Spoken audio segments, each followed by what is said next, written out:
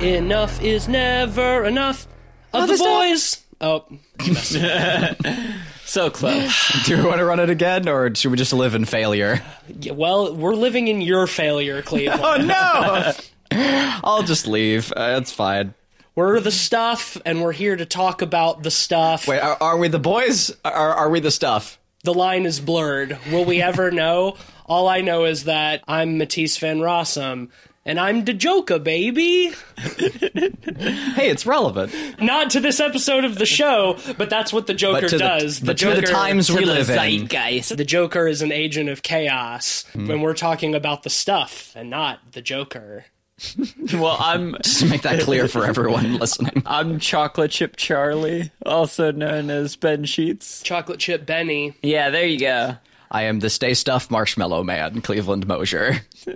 After this completely disastrous introduction, which I feel like is suiting for the film that we're going to talk about, we are talking about The Stuff, which is a film from 1985 directed by Larry Cohen, starring Michael Moriarty, Andrea Marcovici, Garrett Morris, and Paul Sorvino. And it is about a delicious, mysterious goo that oozes from the earth, which is marketed as the newest dessert sensation.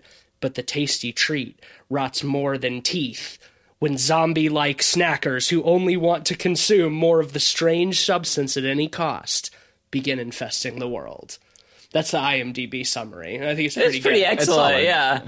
Well, this was my pick. It was. They were screening a 2K version at the Carolina Theater, and it's one of my personal favorites. So I was like, we need to go see this, and I'm super glad we did. Before the movie started, I was talking to you, Cleve, and you hadn't Yes, seen the you movie were. at all. You knew nothing about this when we walked in. Zero. You knew nothing. So I asked you what you thought it was about. And my response was, okay, well, it's called The Stuff. I'd seen the poster, and it looked pretty spooky with the goo coming out of the face. And I was like, okay, well, it's probably like a thing-like horror from outer space. And the you also asked me posters- where it was set, and I said probably like Southern California was my guess. So like, I was actually thinking this was going to be a 50s or 60s film. I wasn't expecting 70s.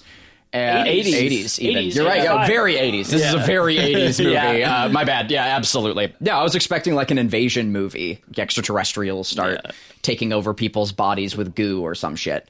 And I was so pleasantly wrong. Like, so delightfully wrong. I suppose in some ways you were kind of right with, like, alien forces. I mean, that's about where it stops, though.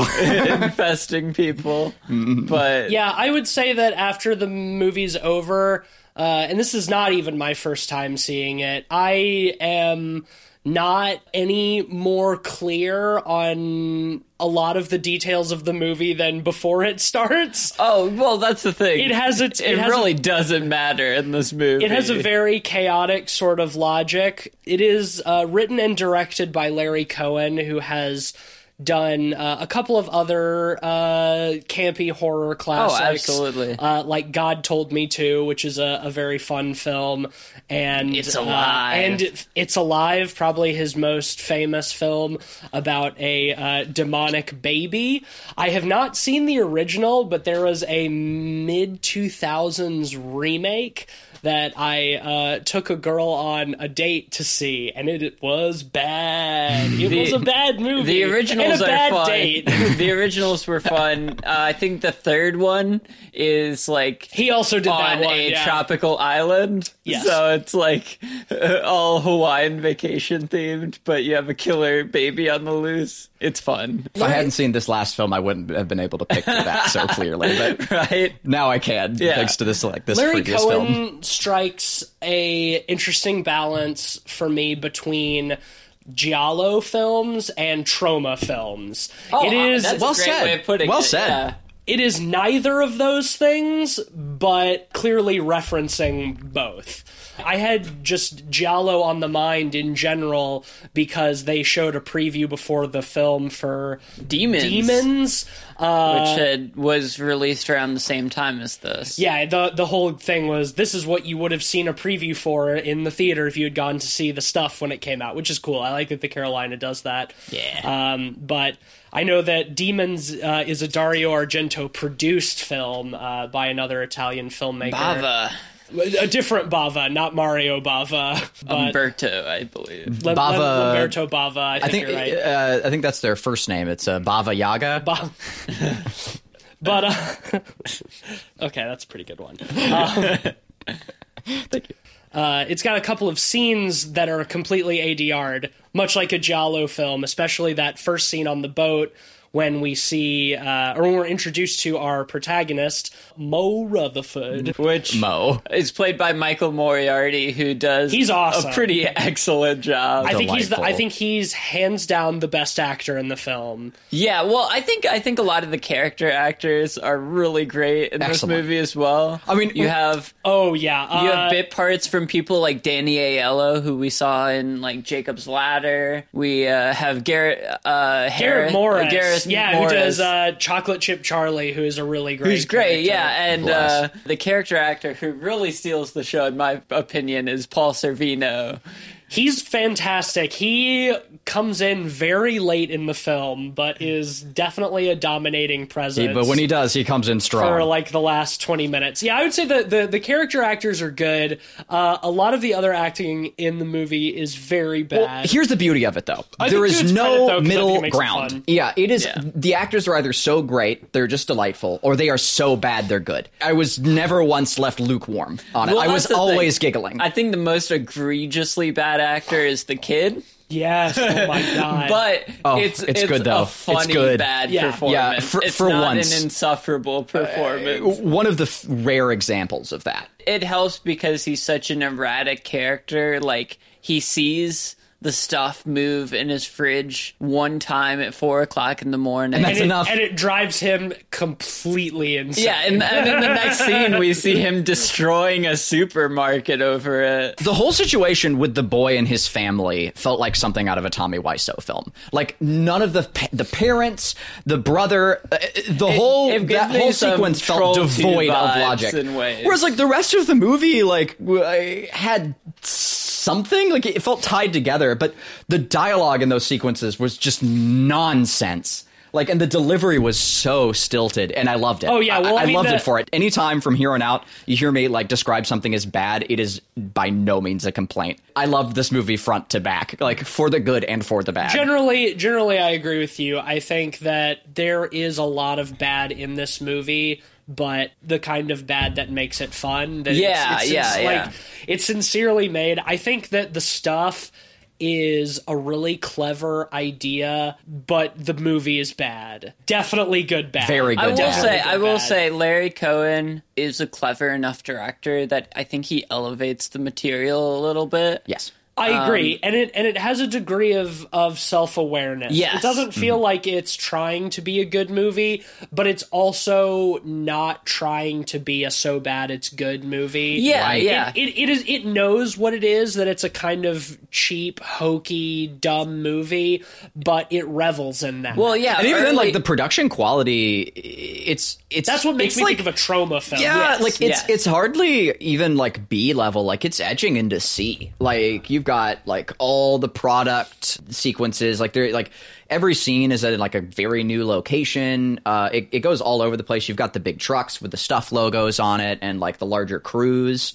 It's like C budget. Like, it has value. Like, a lot of it is done trashily to my utter delight. Like, it has the right stuff, so to speak, but it is a lot of times is handled very poorly. Yeah, well, I think to good comedic effect. Particularly, I think the editing is really terrible. Oh, it's awful. I love it. It's very fun to watch because of that, though. Like, Black Dynamite does a really good job of imitating that kind of bad editing, where it just straight up ignores continuity several times. A character will go. Jarring. will go from one position to a completely different position without like a transition between those two. Yeah. It's a complete mess. Like but my favorite is like the pickup truck towards the end of the film. They park it in like an abandoned field. And then when the lead actress returns to the pickup truck, we don't get an establishing shot or any explanation for why. We get her opening the door to the truck and like the evil guy popping out like up close. And then it pulls back a little bit to like a mid shot. And we see that the truck is crashed in a ditch. And we have no idea how it got Right. there. We don't know anything about that. We didn't know it was when she was opening the door. There's just no regard for setting the scene. Like, it just cuts, and we don't even realize we're in that scene when it starts.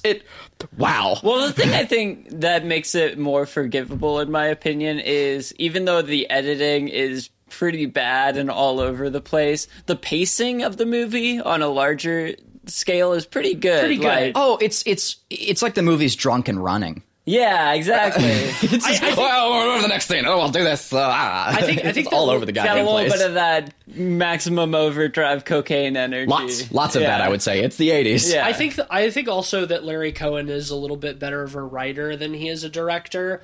Yeah. I think that the ideas driving the film are pretty sharp. Yeah. It is his statement on consumerism, which from filmmakers of that era is nothing new. Like, that was the whole point of Dawn of the Dead. But Larry Cohen really intended this as more of a satire. Succeeded, in my opinion. As we saw before the film, he was kind of upset that the film was marketed as like a horror film because he doesn't really consider it that. Well, and the production company, I think it was Universal, was upset at him because he didn't make it. They wanted of a more straight monster movie, a traditional monster movie, Which- It would have been awful. Yeah, it would have been awful. Killer whip dessert, like no. you can't make a straight faced horror movie. No, you about have to that. be laughing with well, the and audience that's for the that thing. to work. I'm so glad they didn't do that because I think honestly the weakest part of this movie is the monster.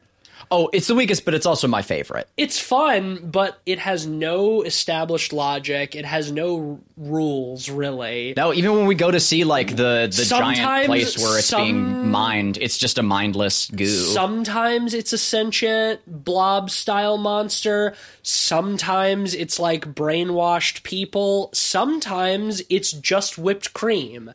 And there is no indication. It's so formless. There is yeah. no indication of when it is any of those things except that the scene at that moment demands it, and it makes for a lot of individually very entertaining sequences, which ultimately saves the film from being a disaster because it is entertaining to watch.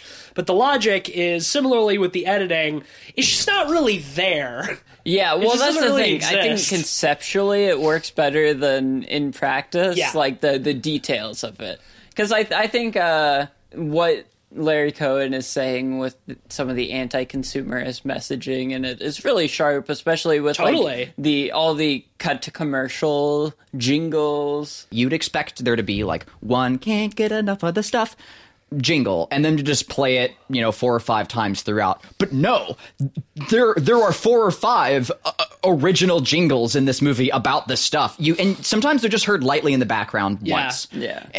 Such an absurd attention to detail, or you wouldn't expect it. And every one of those jingles is a bop. Yeah, they're great. They're fantastic. Mole Rutherford, Michael Moriarty's Yeah. character, kind of sums it up near the beginning of the movie on the boat where someone says, "You're smarter than you let on or than you look."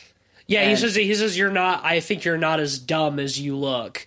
And he responds, nobody's as dumb as I look. And I think that's a perfect mission statement for this movie. Nice boilerplate. It is, and Because- it's perfect, and it perfectly encapsulates him, too, because he's a con man. Like, Yeah, that's yeah. His business is corporate sabotage.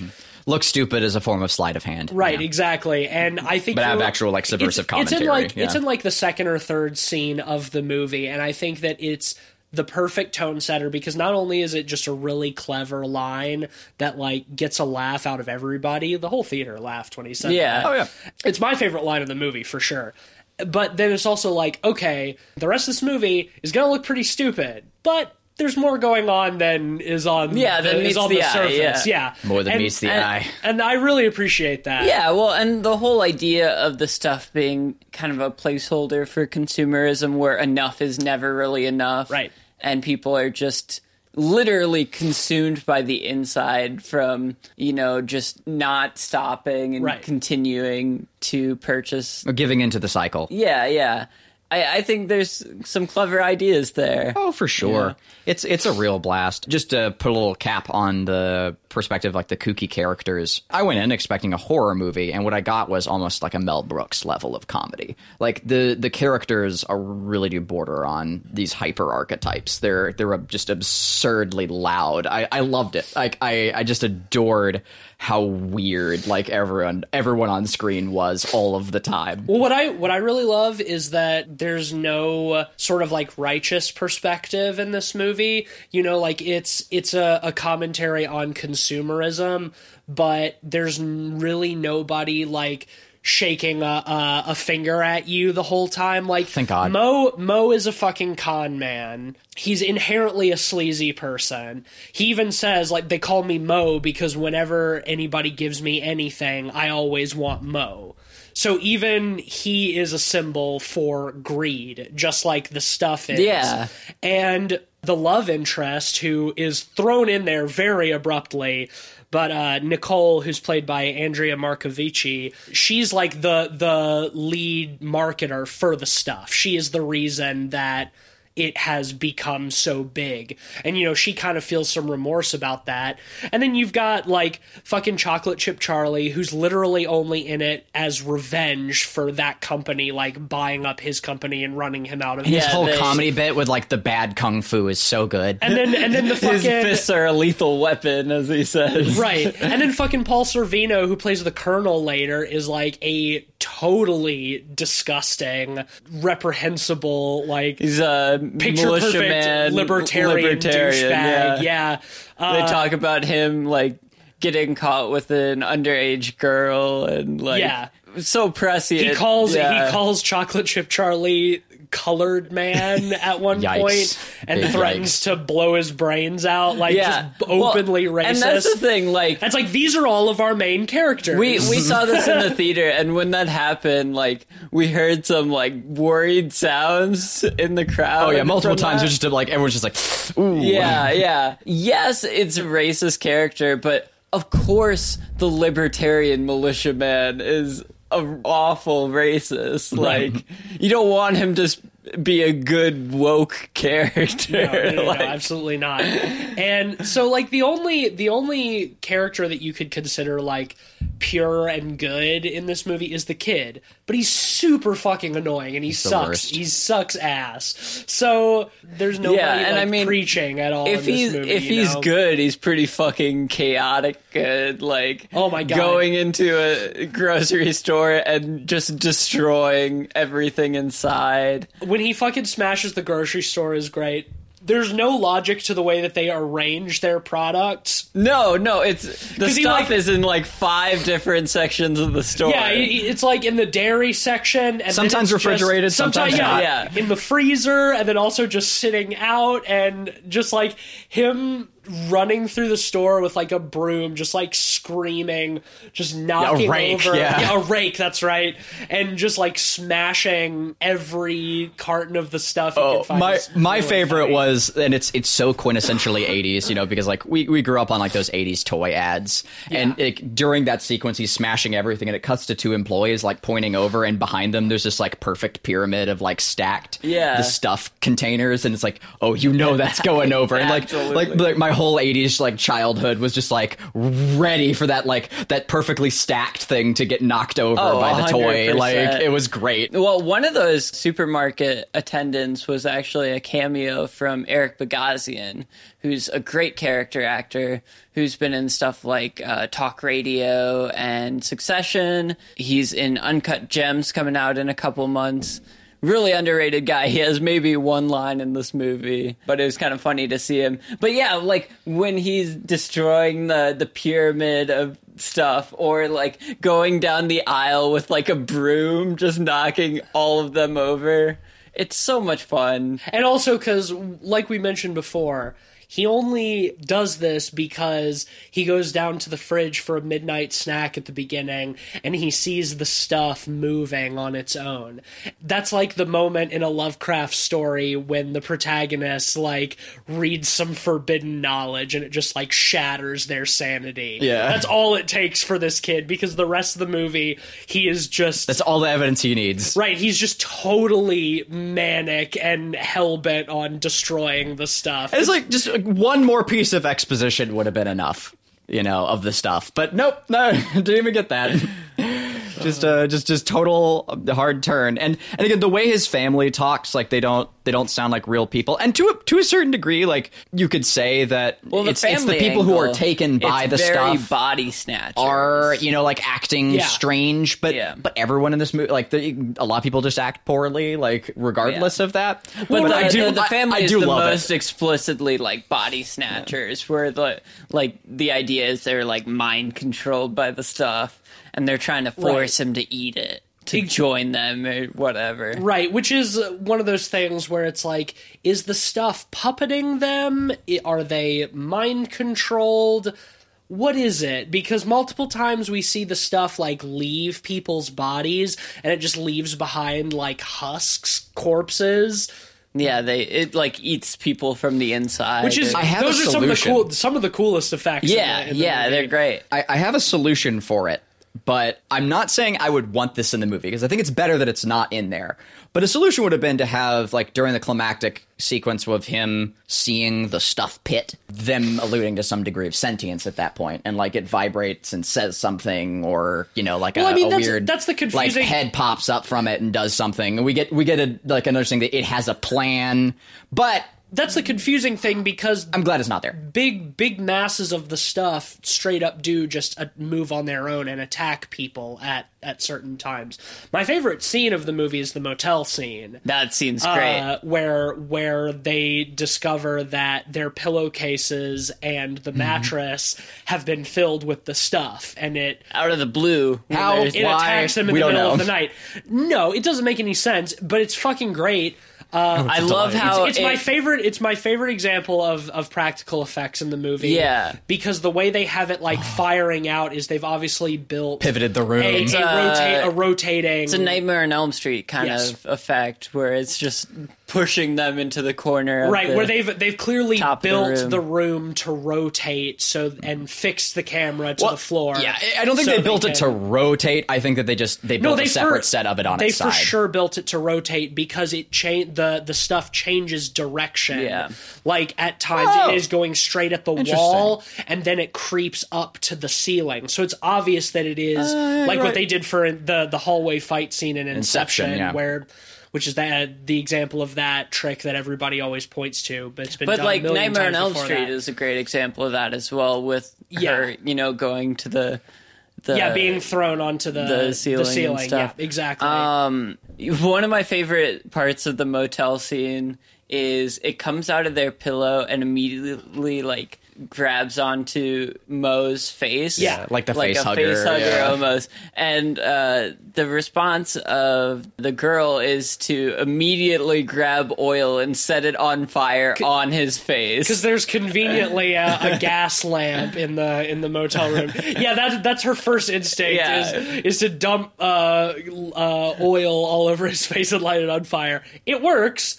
Luckily for him. And another confusing thing is in that scene, like the guy who runs the motel like comes in to attack them because he's presumably under the control of the stuff. But then he gets eaten by the stuff. They throw him into the big blob of stuff and it like eats him. So that was another... Great. It's great. It's an awesome effect. But it was just, once again, me being like, what's going on here? I like to think that guy wasn't actually controlled by the stuff, and he was just like the motel guy, and he was just running in to like stop them from setting the room on fire. He tried to attack them when he came in. Well, maybe because like they're setting the room on fire, and like why are they doing that? And he's trying to get him to stop. Poor dude. Yeah, right. Just an innocent bystander trying to help. They've already established that everybody in the town is. I know. stuff because that's where the factory is. Well, it's funny because I think it was actually before when they're running away from the convenience store, I think, after that guy, there's a group of them chasing them. And we'd never really seen the effect of the stuff really until like one of them swings at, I think it was Mo or Chocolate Chip, and in response, they like counter and hit the dude in the face, and it just caves his whole face just like crumbles in. Yeah, that's very cool. And a few times we see like people getting shot, and like the stuff is coming out of their wounds instead of blood, so they're just like full of marshmallow fluff. Yeah. Just like it's very funny. Yeah, like great squibs. Yeah, the practical effects are delightfully bad. Also, the really wonderfully unfortunate green screens. That's the thing. Those are rough. It's funny because bad, the only times I've seen this movie outside of the theater were on a smaller screen. You could tell the green screen wasn't great, but it wasn't as egregiously bad as it is on the screen. Yeah, on I was the big surprised. screen. I didn't remember that from the last time I saw it. The perspective is wrong at times. Like there's camera shake around the character. Like it's pretty bad. Like in the radio room, where they have stuff pit where they mat like the giant pool of stuff into the set. The most egregious it's like the camera's like bobbing a little bit and the stuff isn't. When the kid is in the truck. Oh yeah, and it just obviously has some green. There's like no reason for it too. Just like have the stuff flowing towards the kid. Right. Like what? Yeah. There's no reason to have a green screen there. It's very confusing. But in the radio booth, when the stuff is attacking Nicole and the kid, Mo is like trying to smash the glass to get into the radio booth, and it's very obvious that the glass is green screen, and because he swings again after he breaks it. He smashes it, and the glass shatters, and then he swings at it again. Yeah, it reminds me of the scene in Jaws 3D when the shark smashes through the green screen glass in slow motion into the underwater station. It looks terrible. Yeah, it's so funny. The CG in the radio room is so funny to me because it's preceded by maybe the best practical effect in the movie with Chocolate Chip Charlie's transformation. Yeah. Like, it's the most visceral practical of him, his head just kind of expanding and getting monstrous. And then it's just followed up by some of the worst CG. The Chocolate Chip Charlie stuff, like the practical effects even are rough. Like it's just like so clearly like a shitty puppet like that's getting warped around, and it looks so fun. I think it looks great. I think it looks great. Yeah, but it doesn't look gnarly real. on the inside. Too. I think part of the reason it doesn't look real is because it's lit very brightly. Yes, in something like The Thing where you see the practical effects, it's always in the shadows. It's usually obscured by some goo or something. And I think the craftsmanship to that. I think it looks pretty good. I think it looks pretty good. There are a couple of times where we see the stuff like come out of people and their mouth kind of like distends freakishly. That scene is like the biggest example of it. Yeah, but it happens a couple of times. I think that every time that happens, it looks pretty good. Okay, so especially like the first couple of shots with him, like before he gets too distended, like no, they do look quite good. But like after the stuff comes out of him and like his head like twists and contorts like that, but it's like paper mache. Like it. I mean, I didn't think it looked that bad. Yeah, I don't think it looked that bad. It might just got some grody. It might just be a comparison to like the really bad compositing of the green screen stuff. I'm willing to be more forgiving of it because I've been, especially by that point in the movie, I've been bombarded by some really, really bad compositing. Oh yeah, and don't get me wrong, it was getting laughs out of me. Like I loved it. It's a fun creature effect, regardless. Well, especially compared to like a lot of B movies of this era, there's so much more craftsmanship to something like that than I applaud it. Yeah, overall, I mean, the movie clearly had some budget. It's the editing is really just It's nightmarish. And the audio just like yeah. drops out, like the audio quality like just drops out occasionally. All the ADR is just Yeah, there's a lot of fun. ADR that is... Because most of the time it syncs up somewhat well, but there's some times where it just does not. And there's plenty of scenes where they are using on-set audio. Yeah. But, like, I'm sure the reason they did the whole scene on the boat is because it's probably windy as fuck. Well, I think and that's better than... in the middle of a scene, they were transitioning between on set and then like post audio, like at times. On like the there's boat? not on the boat, no, but like okay, yeah, I was throughout gonna the say. film, like they're just like just in the middle of a scene, like you'd hear like the background noise change, like in between a piece of a lot of dialogue it or something. during action scenes too. Yeah. You know. Speaking of the action, I love. You already mentioned it a little bit, Ben, but the fight with Mo and Chocolate Chip Charlie against the Stuffies. Yeah. In the little great. rundown Virginia town. Chocolate Chip Charlie, especially. He's so fun. I wish he was in more of the movie. Yes. Agreed. He Not enough. goes to Washington, D.C. for basically no reason. Yes. And then just comes back after achieving nothing. We did see that in the pre-credits for the movie that the theater put out that Larry Cohen wanted Arsenio Hall for that role originally. Yeah, and it would be young Arsenio before he was big and everything. Well, yeah, the reason they didn't is because they wanted somebody more recognizable, so they went with Garrett Morris. But I would argue from a modern perspective, and maybe I'm just uneducated, but I would recognize Arsenio Hall much quicker than I would recognize Garrett especially Morris. nowadays, yeah. Right? So I do think that that's funny. And I mean, also in 2019, like, what is Arsenio Hall doing? He's at this point, he's like a D-list celeb. Yeah. I think they tried to revive his talk show for like a couple months. Didn't go well. Damn, Arsenio, you gotta figure out how to stay relevant. You can't just go the Montel I think he was route. on The Celebrity Apprentice back when Trump was doing it. That says all that needs to be said. So did Dennis Rodman, and now he's like boys with Kim Jong-un. That's like his thing now. What a weird world.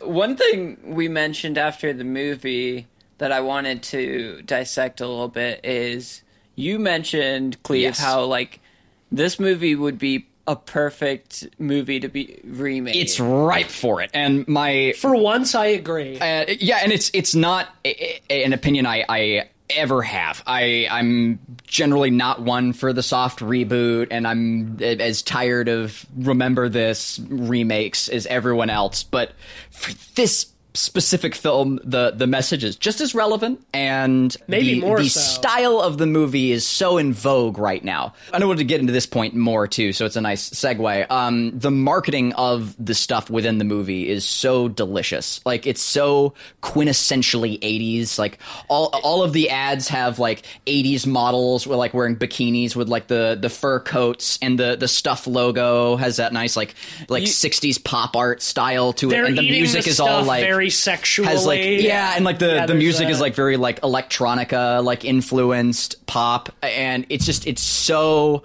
just dripping and gooey with like the 80s aesthetic that I just wanted to hear like new retro wave like mixes of the pop songs, and God, I could just see the whole thing. Oh, I want it. I want it so bad. What's so funny about it to me is, well, I definitely agree with that. I think the color palette of the Stuff packaging is so gross with the purple, and pink and brown. Yeah, Like, it's so gross but so 80s. Oh yeah, that it's spot on for what they're just going so for. delightfully 70s 80s like pop art. Yeah, and God, it's good. No, they go so sexual with it. With like the first jingle we hear is like, one lick is never enough. Yeah, for the Stuff. But you make a good point with like how much they pull from like commercials at that time. They even had a cameo from the Where's the Beef Lady Yeah. at one point. You're right. I Yeah. missed that. Holy shit. Yeah, that Where's was the the only- stuff? Wow, Yeah. that's on point. Yeah, that was really good. And then, the escalation too of the jingles, how it starts with like one lick or whatever, and then like later on there's a whole nother pop song where it's just enough is never enough, and just like just this beautiful like Invader Zim level of blatant ham-fisted commentary. I loved it. I just loved it. On that subject, they did show a preview for They Live before this movie. Which I think pairs really well I with think it the does ideas well. of Yeah, this they're movie. going to be showing that at the Carolina pretty soon, and I would love to go see that one. I still Yeah. haven't. We'll definitely do They Live on this podcast Yes. at some point. Yes. But Yeah, like I was saying during that it's- ad, it's like Carpenter and Kurosawa are like two directors I really need to catch up on. it's very much in the same vein with like the just like anti-consumerist anti-consumerism, but also just very heavy-handed and in your face about it. Obey, consume. Yeah. We'll talk about that on a upcoming episode at Yes, some point. absolutely. But I agree. And my question for you guys, since y'all brought up the possibility of remaking this, and I think it's not a bad idea. Generally, I'm opposed to remakes, but I think that the stuff, while it is a very fun cult classic, I don't consider it sacred in the ways that a lot of no, because like, it doesn't my consider favorite- itself sacred, Well, and and that's a lot the of beauty. my favorite horror movies are that I wouldn't be like, no, how dare you try to remake the stuff. You know, I think that if it was handled correctly, it would be good. And so my sort of two-pronged question for you guys is, would you want it to adhere to the 80s aesthetic or modernize it? And what in general would you want out of a stuff remake? Here's my bit. I think that you do a new retro wavy, like near future thing where you just don't even acknowledge chronology. You sci-fi it. No, near future. So like kind of like what It Follows did. You just like the girl has like a weird pocket phone. Okay, sure. You throw in little things like that, but you also throw in like 80s, like station wagons and things. So you never really know, and no one gives a shit, and that's part of the fun. Another reason too is not only Well, that's the the thing. aesthetic in vogue, but the genre is incredibly in vogue. Horror comedy is at a height right now. You know, these days satire is almost more powerful than ever. So I think the time for something like this is prime because it is satirizing consumer culture. And you're bringing up It Follows. I think is good because what was so great about It Follows, it evokes the 80s in the style of the filmmaking. Yes. And not the aesthetic. Yes. There's certain things about it that are like a little bit 80s nostalgic, but it feels like an 80s film because it is shot like an 80s film and paced like an 80s film. And I think for the stuff, that would be the ideal way to do it. I would shy away from a heavy-handed 80s aesthetic because Stranger Things. Yes. It's Yes. tired. It's tired. Well, It I would is even tired, play and- that up in the advertising of the stuff. Utilize that as commentary on how tired the new retro wave like aesthetic is getting, and that could play it be- up in yeah, the that's what advertising in the film yeah. of the stuff, and just be them like hitting it hard and it That being the almost obnoxious to the main advertisement- characters. The advertising encompasses that 80s aesthetic. Yeah, and it's going Yeah. for like a Strangers thing, and like to the point of outrageous parody. So you get like the Stranger Things intro with the stuff font. Oh, Like that's yeah, what I'm okay. thinking. Like I'm into that, hand-fisted, actually. like stuff. You know, I'm into that. I've been racking my brain to think who would be a good director for a stuff remake this whole time. let's do it ourselves, boys. I could see. Let's start a Patreon. Let's make a Kickstarter. I mean, it's that easy, right? I think it's easy to say James Gunn could do a pretty decent job. Yeah, we haven't really talked about him that much on this show, but- maybe Eli Roth. Oh, yeah. Honestly, I would- Y'all might disagree, but would I'd love put in Eli for Roth, like a Joss Whedon. Honestly, like Cabin in the Woods Ooh. kind of stuff. You know. Well, Joss Like- Whedon didn't direct Cabin. That's right. He wrote and produced it, though, right? Didn't I don't think he wrote it. I think he just he only produced Yeah. it? Oh, wow. So his name was all over it. The, so I just assumed. because that's how you get people to a movie. Yeah, well, is shit, throw a I- recognizable name on I it. succumbed to that I tactic. can't remember How who about that? directed. The guy who directed Bad Times at the El Royale directed Cabin in the right, Woods. that's right, Yeah, I can't remember his name. Drew Goddard. Drew did Goddard, Cabin yeah. in the Woods. Yeah. No, Drew Goddard could be good, I think. Yeah, man, like I think Eli Roth in his heyday would have been great for this. Yeah. I don't know about present day Eli Roth. And I even know you'd cast like Alan Tudyk as the main character. Like that'd be perfect. Like You know who would be great? Who would be great is getting Neville Dean and Taylor to do it. Oh, after dude, Mom that and would be Dad a couple years awesome. ago, like Neville Dean and Taylor would do great. yeah. Here's my really wild card one who I think would actually do it really well. Harmony Korine. oh yes. Yeah, I can see that too. I want that. Harmony Korine. it's Harmony the Korine stuff. doing a satirical horror film would be so good. It's such a weird concept too that I could see him doing Oh, something like I that. think God, he would- yes. I think he would do it really well. Yeah. I think Harmony Korine would kill it. Oh yeah, and you just get like a weird like A-list celebrity to play. Oh, it'd be perfect. Yeah. Oh, I could see the whole thing working in a Harmony Korine format. Like, Yeah. would be exquisite. I love it. I love this idea. Because it's weird enough that, like, you could get away with the more surreal aspects of Harmony Korine's style, and it wouldn't feel out of place. He does the nostalgia aesthetic pretty damn well, while it's still feeling modern, and he's a look, fucking... Spring Breakers, and he's man. a great character director. He's Yeah. a great character I director. think that's the one. I think that's the one. It's an interesting pick. I don't think it would ever happen. No, but but we can Greenlight dream. it. We can dream. like, yeah, that would be amazing. All right, sign our petition if you want Harmony Korine to direct a Stuff remake. We need probably what, like $20 million? 2% Yeah, of come on, our it'll be future easy, guys. Patreon earnings will go towards the Harmony Korine The Harmony directing Korine the stuff remaking the fund. stuff. That's right. Do y'all have anything else, or is it time to rate? Oh, I think we've about covered all the bases. Yeah, I really don't have much more to say. All right, Ben. Well, this was your pick, so you start. Well, this is a movie that has plenty of flaws. It's not a perfect movie by any means, but it is near perfect for me. It's super fun. I love its corniness and directness in its themes at times. It's a perfect example of a B movie that's elevated to something better than just a B movie, in my opinion. Larry Cohen's great. If you haven't seen any of his other stuff, check out It's Alive. And I watched a movie a couple weeks ago called Bone by him as well. It's like a home invasion movie meets Who's Afraid of Virginia Woolf. Weird. Yeah, starring Yaphet Kotto. Oh, excellent. I would also recommend God Told Me To. I Yes, think that's a yeah. pretty fun film as well. But yeah, he has a lot of great work under his belt. Super under-recognized director. This is one of my favorite of his. It's super fun. I would definitely recommend seeing it if you have the chance. I'm going to give it a 4.5. Cleveland.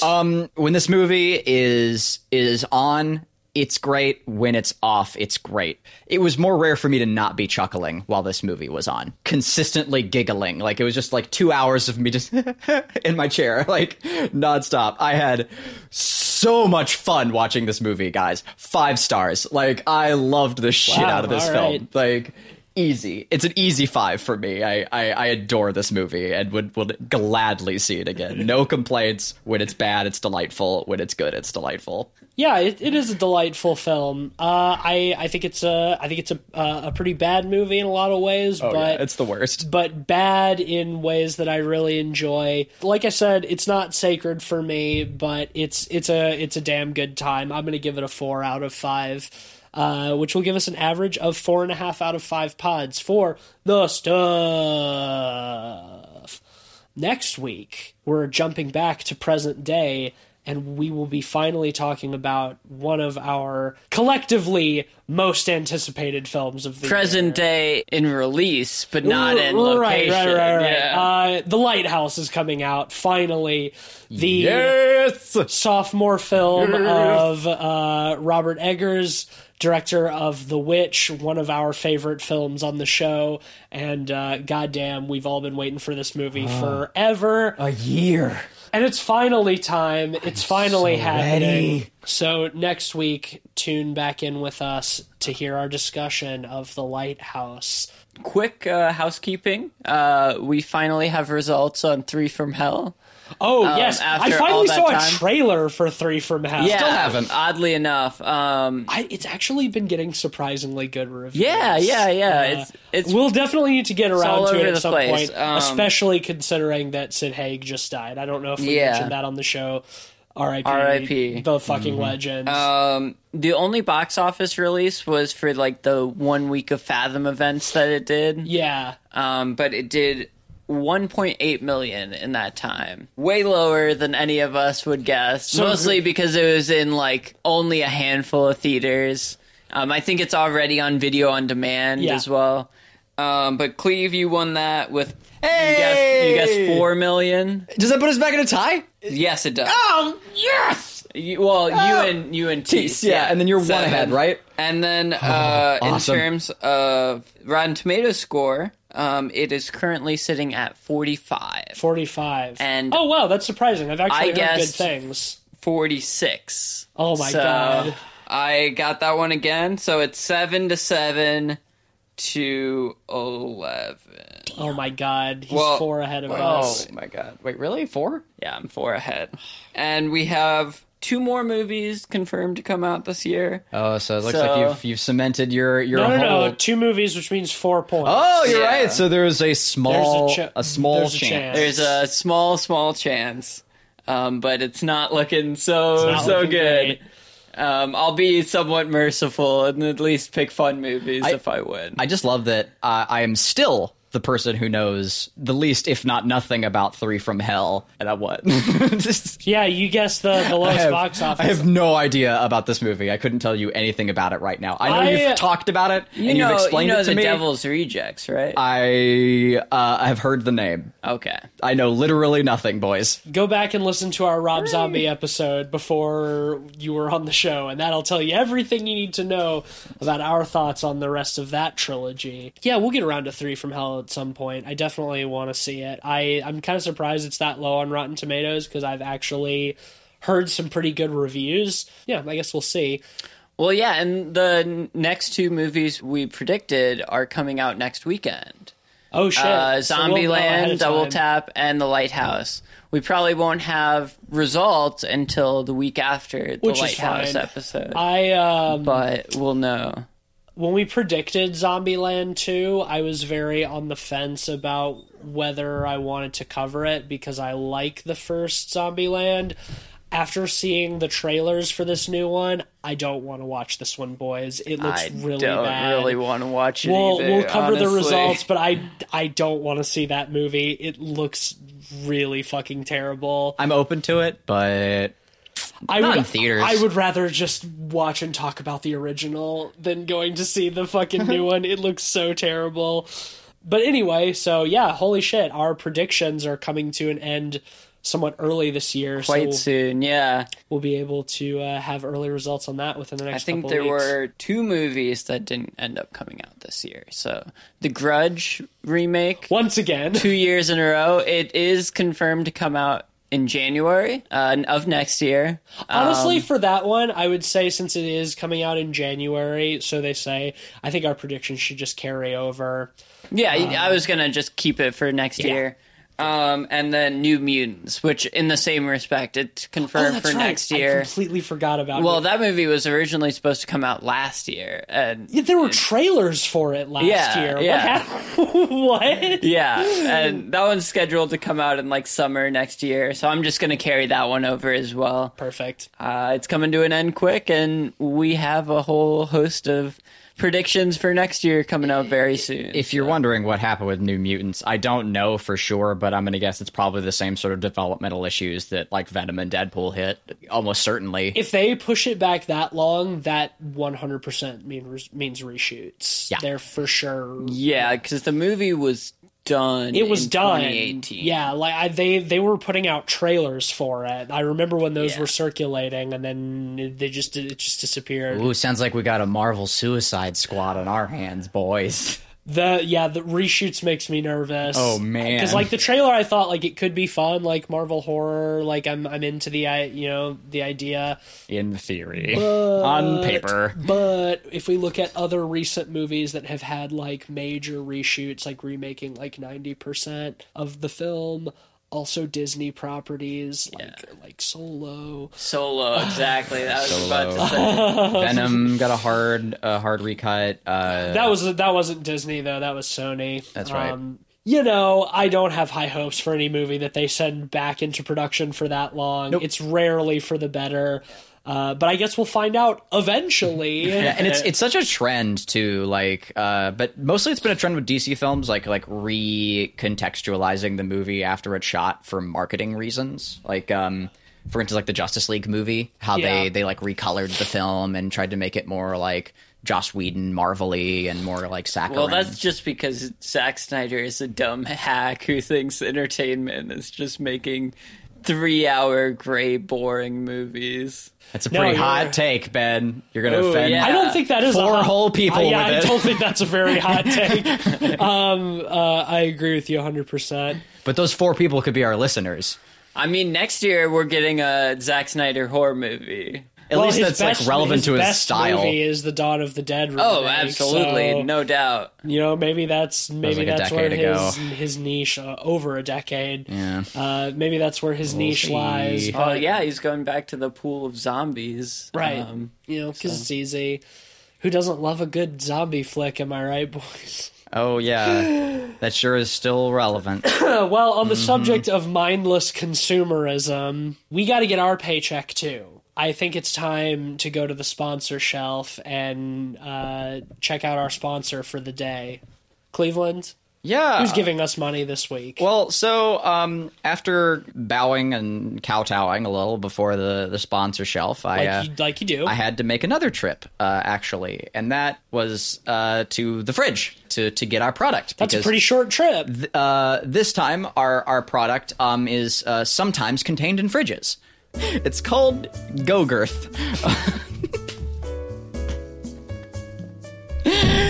It's a yogurt, but it's for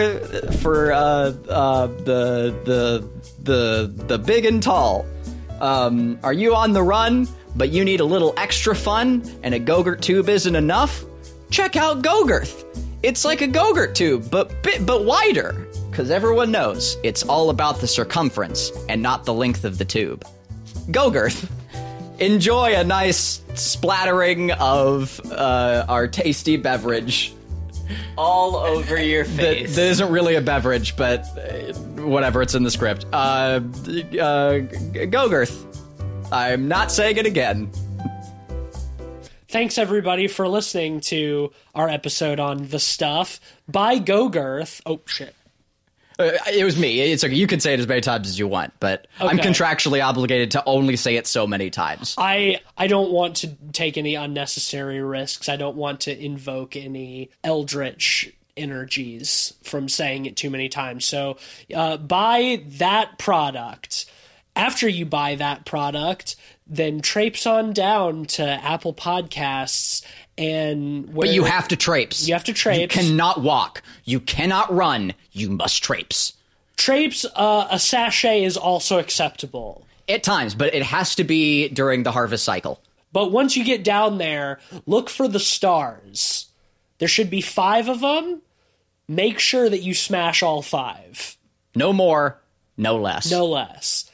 And while you're there, carve in some inconceivable runes a review of our show. Where you carve them, that's up to you. On Apple Podcasts. Or your flesh. I'm not going to stop them. Flesh-based advertising, I mean, that's a free market right now, Well, man. whatever you write on Apple Podcasts is inexplicably carved into your flesh. Yeah, it happens as you write it. Yeah. I will put it on the record that we'll give 50% of our sponsor shelf earnings to anyone who gets a Pod People tattoo on their forehead. And we are the highest paid podcast in the world. It is objectively true. Yes. Yep. Everyone knows this fact. And what they also know is that we're hiding it all from the IRS. Yep. The Pod People, committed to committing tax fraud. Yep. You can also follow us on Twitter at PodPeoplePod or on Letterboxd at letterboxd.com/PodPeoplePod, where you can find the entire list of all of the films we've talked about on the show with our average ratings and the links to those episodes. You can follow me on Twitter at Mr. Van Awesome, where I'm not committing tax fraud. Hey, if it worked for Al Capone. Yeah, he turned out all right. Yeah, he was fine. To this day. He's been cemented in history. Where can they find you, boys? I'm on Twitter at Mr. Sheets. I'm occasionally tweeting Al Capone propaganda via Light Arch Studios. And rarely tweeting for It Stares Back. That's because I don't need to. Go on, check it out yourself on Steam. It's more mysterious when you don't tweet about it. That's right. That's how that works. And it's not that I'm busy and I have a life. But yeah, no, we're also occasionally out on Reddit doing AMAs and shit and doing little posts there. We're all over the place. But the point is, we have a growing following and people are starting to give a shit, and it's great. Join our Discord. Yeah, be one of those people. Join in on the spooky fun and use your army to conquer across the great tapestry. Yeah, do the thing. Follow that Twitter account. Find the game on Steam. Join our Discord at lightarchstudio.com. You know, all of those good things. I think that's the last of it. That's the last of our duties. So I'm going to go unwind with a big old bowl of the taste. It would be a waste if you didn't eat the taste.